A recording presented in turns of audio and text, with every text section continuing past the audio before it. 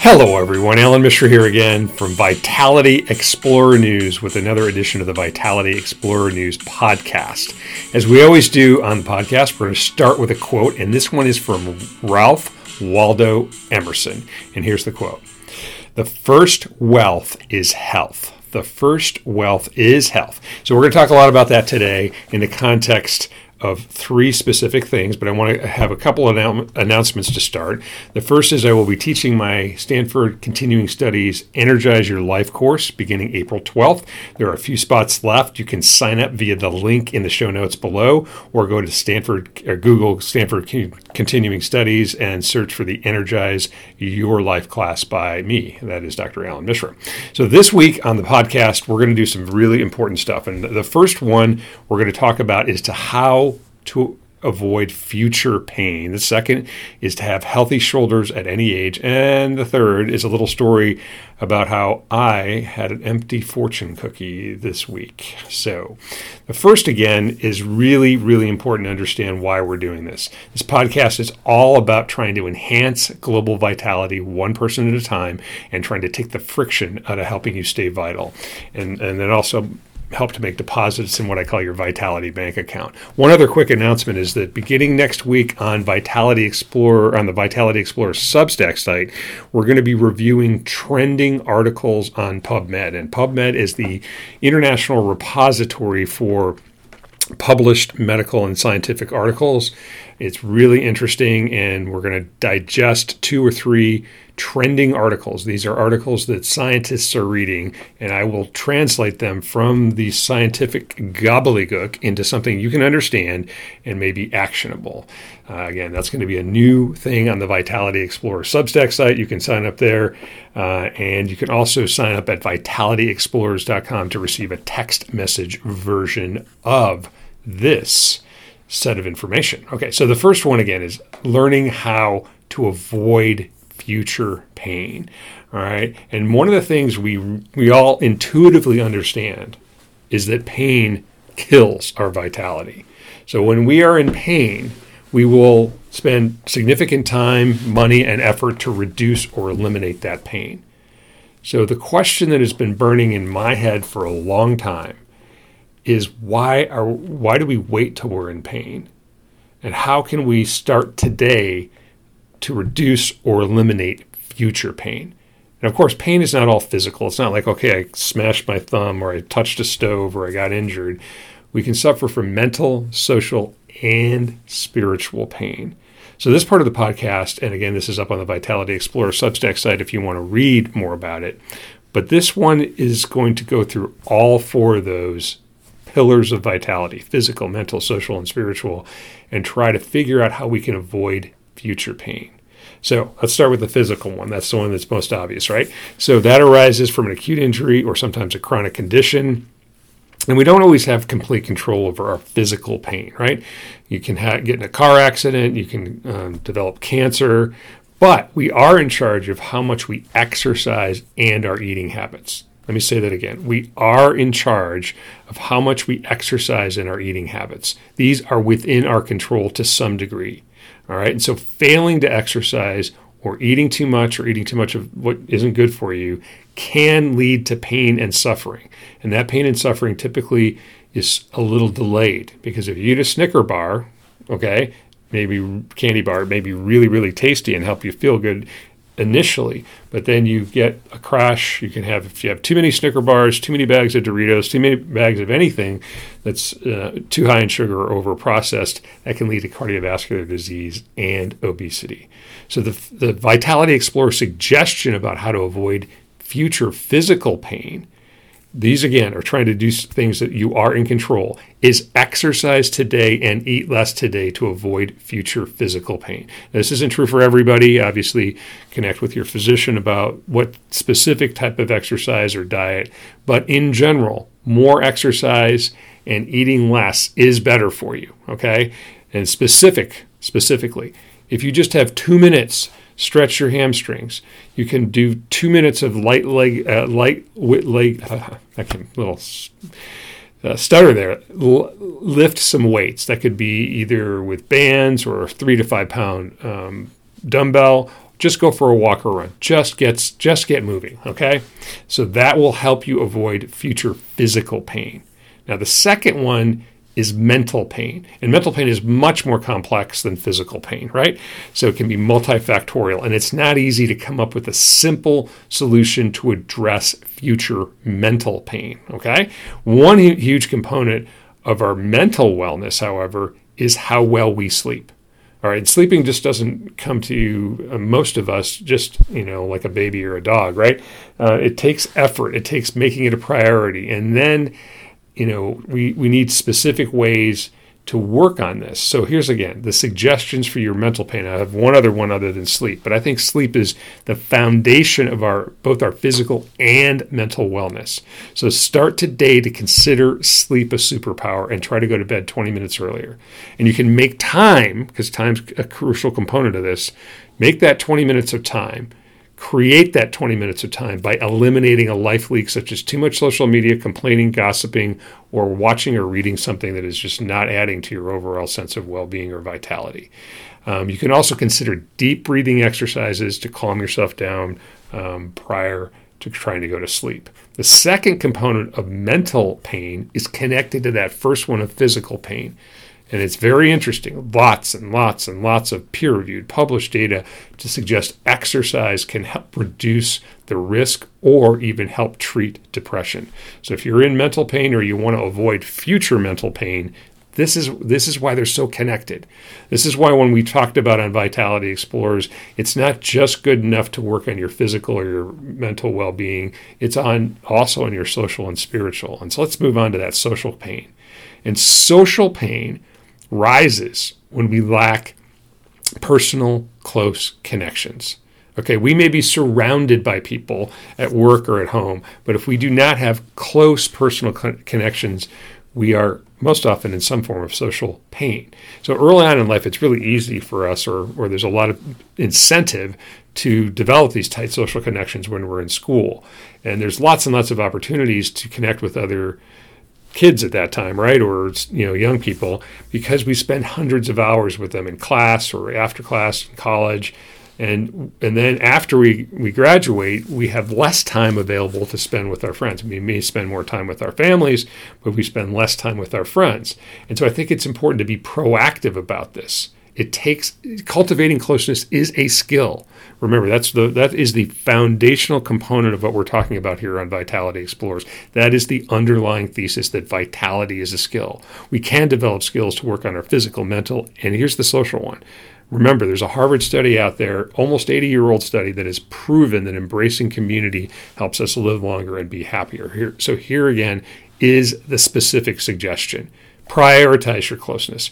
Reach out to an old friend or reestablish a connection and seek to make a new one, right? And this one takes about 100 seconds. We've talked about this before. But if you want to avoid future social pain, spend 100 seconds, about a minute and a half, and text 3 people you haven't talked to in a while and just say hello, right? We've talked about that as a vitality enhancing suggestion.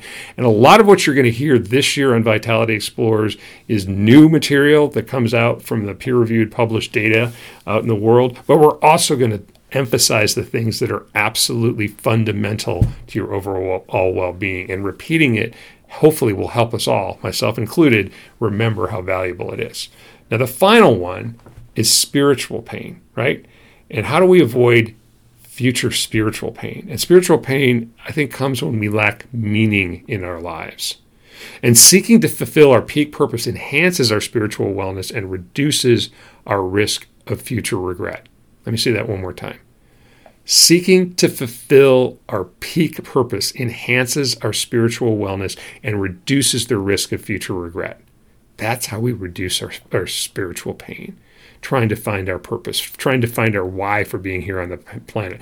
Obviously, that's incredibly challenging. It can take a lifetime, right? We've talked about identifying or pinpointing your peak purpose in the past, right? But our purpose can also change with our life experiences. And please, please, please, please do not let somebody else define your peak purpose for you. So spend 1,000 seconds. Remember, we talked a second ago about 100 seconds to text other people. But spend 1,000 seconds. Maybe it's not every day, but at least once a week. At least once a week, spend 1,000 seconds, which is about 17 minutes, thinking about and or writing about what your purpose is on the planet.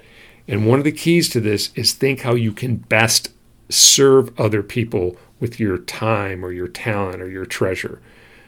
Even when we are in pain, or especially when we are in pain, this is a key suggestion. And I think that's the best way we can avoid future spiritual pain. All right, so this is kind of a new idea for me. I'm trying to operationalize vitality by giving you specific suggestions. And this idea of avoiding future regret or avoiding future pain comes from a powerful computer science concept called counterfactual regret minimization. Counterfactual regret minimization, or CFR. And this is a technique that's used in game theory to find the best strategy to play a game. All right. The basic idea is to imagine all different ways you can play a game or play it out, and these are called counterfactuals, and then determine how much regret you would have felt for playing or executing on a specific move instead of another one. So this is what a computer science program, an algorithm, does in playing chess or playing poker or other things. And the regret is a measure of how much you would be worse off. In poker terms, it would be less money if you had made a different move. And the idea is to minimize the regret over time. Okay?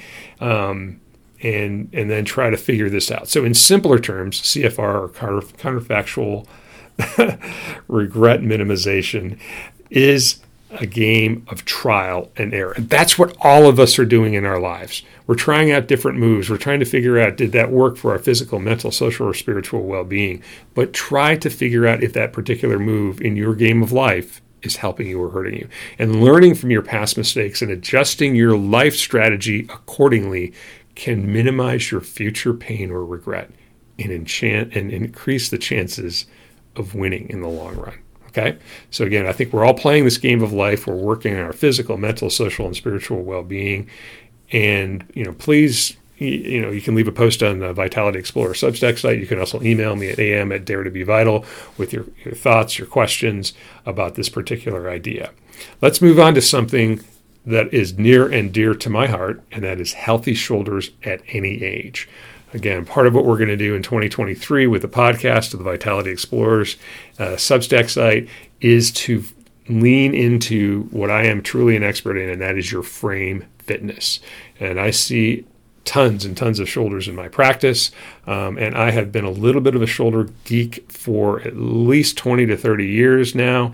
I absolutely love shoulders. I very early on in my orthopedic surgery residency program, I was like, wow, this is a cool joint. I think they're complex, lots of different bones, ligaments, and tendons around your shoulder, and they are crucial to your vitality. Much like many other things, we sometimes don't appreciate how valuable they are until they are in pain. So this section of the podcast, again, is up on the Vitality Explorer Substack site if you want to look at the images, and there's a couple of videos as well.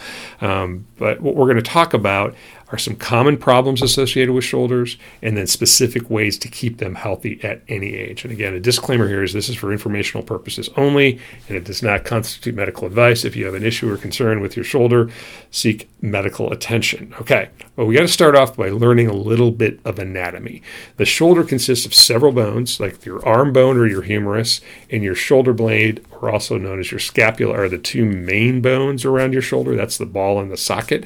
There's also your collarbone, which is in the front part of your thorax or your chest, and that connects to your shoulder in a joint called the acromioclavicular joint. So we call it the AC joint. You can understand why, because it's just really maybe cool to say acromioclavicular joint, but it's much easier to say AC joint, right? So and we're not going to talk in detail about AC joint sprains, but those can sometimes occur in sports like hockey or just falling down on your arm.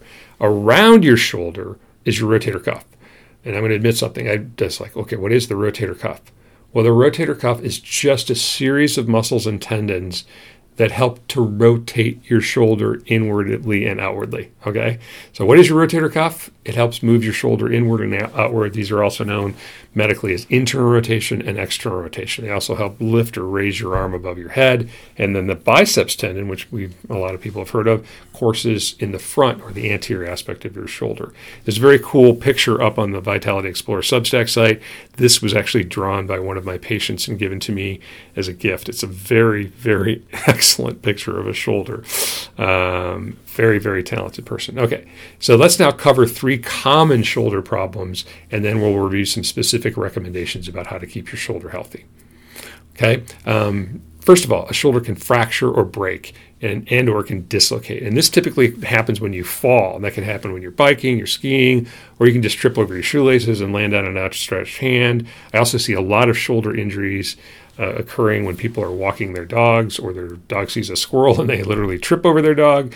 But a fracture is literally just a crack or a break in the bone. A dislocation is when the shoulder pops out of socket. That can go in the front or in the back. And again, there's some pictures on the Vitality Explorer Substack site if you're interested in seeing those. So most fractures, not all, but most fractures can be treated non-operatively. Some require fixation with things like plates and screws, or occasionally, if it's really bad, a partial or complete shoulder replacement. Now, shoulder dislocations are more common in young people. This can happen in football. This can happen in surfing. This can happen in soccer, skiing, a lot of different things. And if the younger you are, the higher the recurrence rate is. So if you're under 20 or under 25, very high rate, 80+% chance of recurrence. And that's why people in that age group, more often than not, end up having surgical stabilization of their shoulder. Now, this is the one time it's nice to be older, because people over 40 have a much less risk of recurrent shoulder dislocation. So if you dislocate your shoulder and you're 45, you're less likely to need surgery than if you're 25. Okay, so one minor value in being a little older. All right, now frozen shoulder is another common problem that is associated sometimes with just a minor injury. It's more common in women who are at or near menopause, maybe related to hormone changes, and this condition can be quite painful. I've seen thousands of people with this problem, and sometimes it could start with just pulling on a suitcase, lifting a bag of groceries, and then there's severe pain and stiffness. And that's the common thread in a frozen shoulder is pain and lack of range of motion of the shoulder, okay? Importantly, and very nicely, most frozen shoulders do not need surgery. They can be treated with medications, therapy, and injections. The best way, we're going to talk in a few minutes, is to try to keep your shoulder limber to avoid that. Now, the final one is the most common. That's the rotator cuff. Remember, that's the set of muscles and tendons that help rotate your shoulder and help you lift your shoulder above your head. They can become acutely inflamed if you play like 10 sets of tennis in 2 days, or if you're lifting something repetitively. That's an acute inflammatory condition called tendinitis. It can lead to something called tendinopathy, which is a chronic degeneration of the tendon, and bursitis, which can lead to something called impingement of your shoulder, which is when there's a painful bursal tissue and sometimes scar tissue in the tight spaces around your shoulder. You can also lead to tearing, a degenerative tear, or you can have a tear of your rotator cuff, similar to like a shoulder dislocation of a fracture that can occur if you fall hard, say skiing or off your bike. Okay. Now, again, most rotator cuff issues can be treated without surgery. Surgery, however, is required if there's significant tearing and if they failed non-operative treatment. Now, most tears we fix now use arthroscopic surgery. This is a type of procedure that uses small incision known as portals and instruments. And basically, the instruments we use are about the size of a Sharpie pen. And if you're interested in seeing me when I did a shoulder arthroscopy, there's a video up on the Vitality Explorer Substack site, and you can see how the actual procedure is done. All right, now let's move on to the preventative side of this. This is kind of like how to avoid future pain for your shoulders, right? There are the keys. The keys to maintaining your shoulders are to have a full, smooth range of motion and excellent strength. Now, this can be accomplished by doing gentle stretching exercises, sort of pendulum exercises. You can also do something called scapular squeezes, or using bands and or light weights to work on your rotator cuff stretching or strengthening. So you can see a video of me doing a rotator cuff strengthening exercise on the Vitality Explorer Substack site or up on YouTube. All right, it's also crucial. It's also crucial if you want to avoid future shoulder pain to not abuse your shoulder. So we actually have this idea in orthopedic surgery is, that guy's a knee abuser or that guy's a shoulder abuser. All right. And what we mean by that is that they're overusing it. Now that could be playing tennis or pickleball or, even chopping wood or anything repetitively over and over and over again. But there's a few specific suggestions I have. And here's one of them. Avoid kettlebells. Okay, that's number one. Now, why do I say that? I think kettlebells can be helpful to strengthen your shoulder, but swinging a 10 to 25 pound weight above your head creates enormous stress on your shoulder joint. I personally avoid them, and I recommend against them for most of my patients. I actually think that a kettlebell might have been invented by a shoulder surgeon. If you are going to use a kettlebell, make sure you know how you're doing it and in the context of working with a professional. And that's also similar to my second suggestion, to avoid lateral shoulder raises and military press. So lateral shoulder raise is kind of just sort of a chicken wing kind of maneuver where you're lifting your shoulder out into the side, and a military press is when you push something above your head. Now, both of these exercises can improve your shoulder function. I don't want to get in a fight with anybody about saying that these aren't sometimes meaningful exercises. They can, however, lead to damage to your bones or cartilage around your shoulder. So you need to be very careful with those, and they're best, again, done under the guidance of a professional. If you are having shoulder pain, however, I would avoid shoulder raises and military press. And here's the final, or the third one, is to avoid planks. All right, now maybe I'm being a little snarky about this because I do think planks are a very good thing overall for your core. But similar to military press or lateral shoulder raises, they increase the load across your shoulder joint. So if you have any sort of shoulder pain, I would recommend against planks. And the idea of holding a plank till absolute, fatigue may be valuable. If those people who are listening to this are really young, you probably can tolerate it. For some of us who have moved past 40, maybe it's a little more difficult. All right. So I hope this post, was helpful. It's meant just as a brief introduction, this part of our podcast. There's a post up on the Vitality Explorer site. Hope it's been meaningful for people who want to learn a little bit more about their shoulders.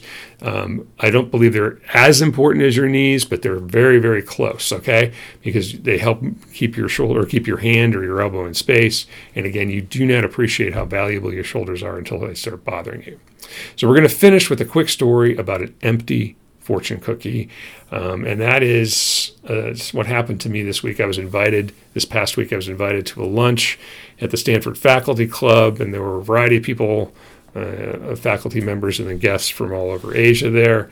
And we had a lively, really interesting conversation about a variety of topics. And much of the discussion at the beginning of the lunch centered around what was going on with bank failures here in the United States, the wars all over the planet, or the skirmishes that are going on, and the competition between superpowers over land and influence. Lunch was actually quite interestingly Chinese food, and we each had selected like a fortune cookie from a basket prior to our meal. So at the end of the meal, a little disclaimer here is I love fortune cookies. I do not eat them to excess, but I really do enjoy them, and I have saved several of my past little fortunes, that little pithy statement that's inside the cookie, right? Hoping for something inspirational or maybe that's going to guide you through the next week or so. So when I cracked open my fortune cookie, I was eagerly anticipating finding something like this. And then the fortune cookie was empty, okay? There was no fortune in my fortune cookie. And that disappointment was plastered all over my face. And I really thought it was bad luck. And the guest of honor, who was a very important person who had come in from Singapore, he was sitting directly across me, and he kind of noticed this reaction on my face. And I showed the cookie to the table, and I said, well, I don't have any fortune. And, people were like, wow, that's really not great. And some had mentioned before that they had gotten 2 fortunes, but none had remembered having no fortune inside their fortune cookie. And that's when something interesting happened. Suddenly, the guest of honor, the big shot at the table, said, I guess having no fortune means that, quote, anything is possible.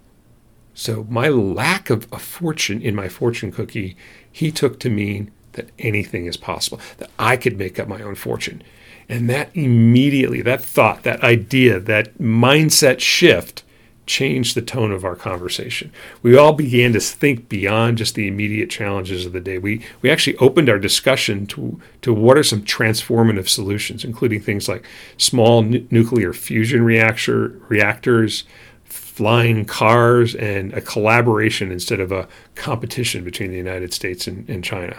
So at the end, instead of being really dismayed about not getting a fortune, it pivoted into a positive direction because the fortune cookie was empty.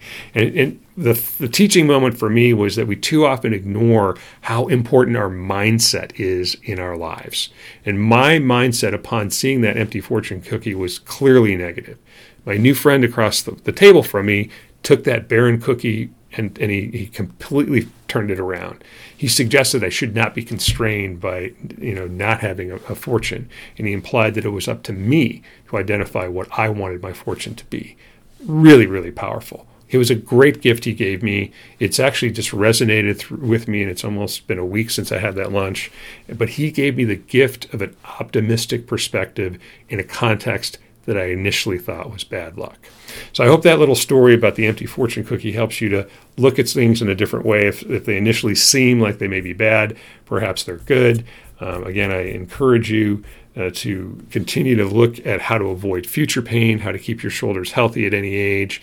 If you're interested, you can again join us for the Energize Your Life course through Stanford Continuing Studies via the link below, or check that out via Google online. And I hope until next time, you continue to remember Ralph Waldo Emerson's quote that the first wealth is health, and get out there and dare to be vital.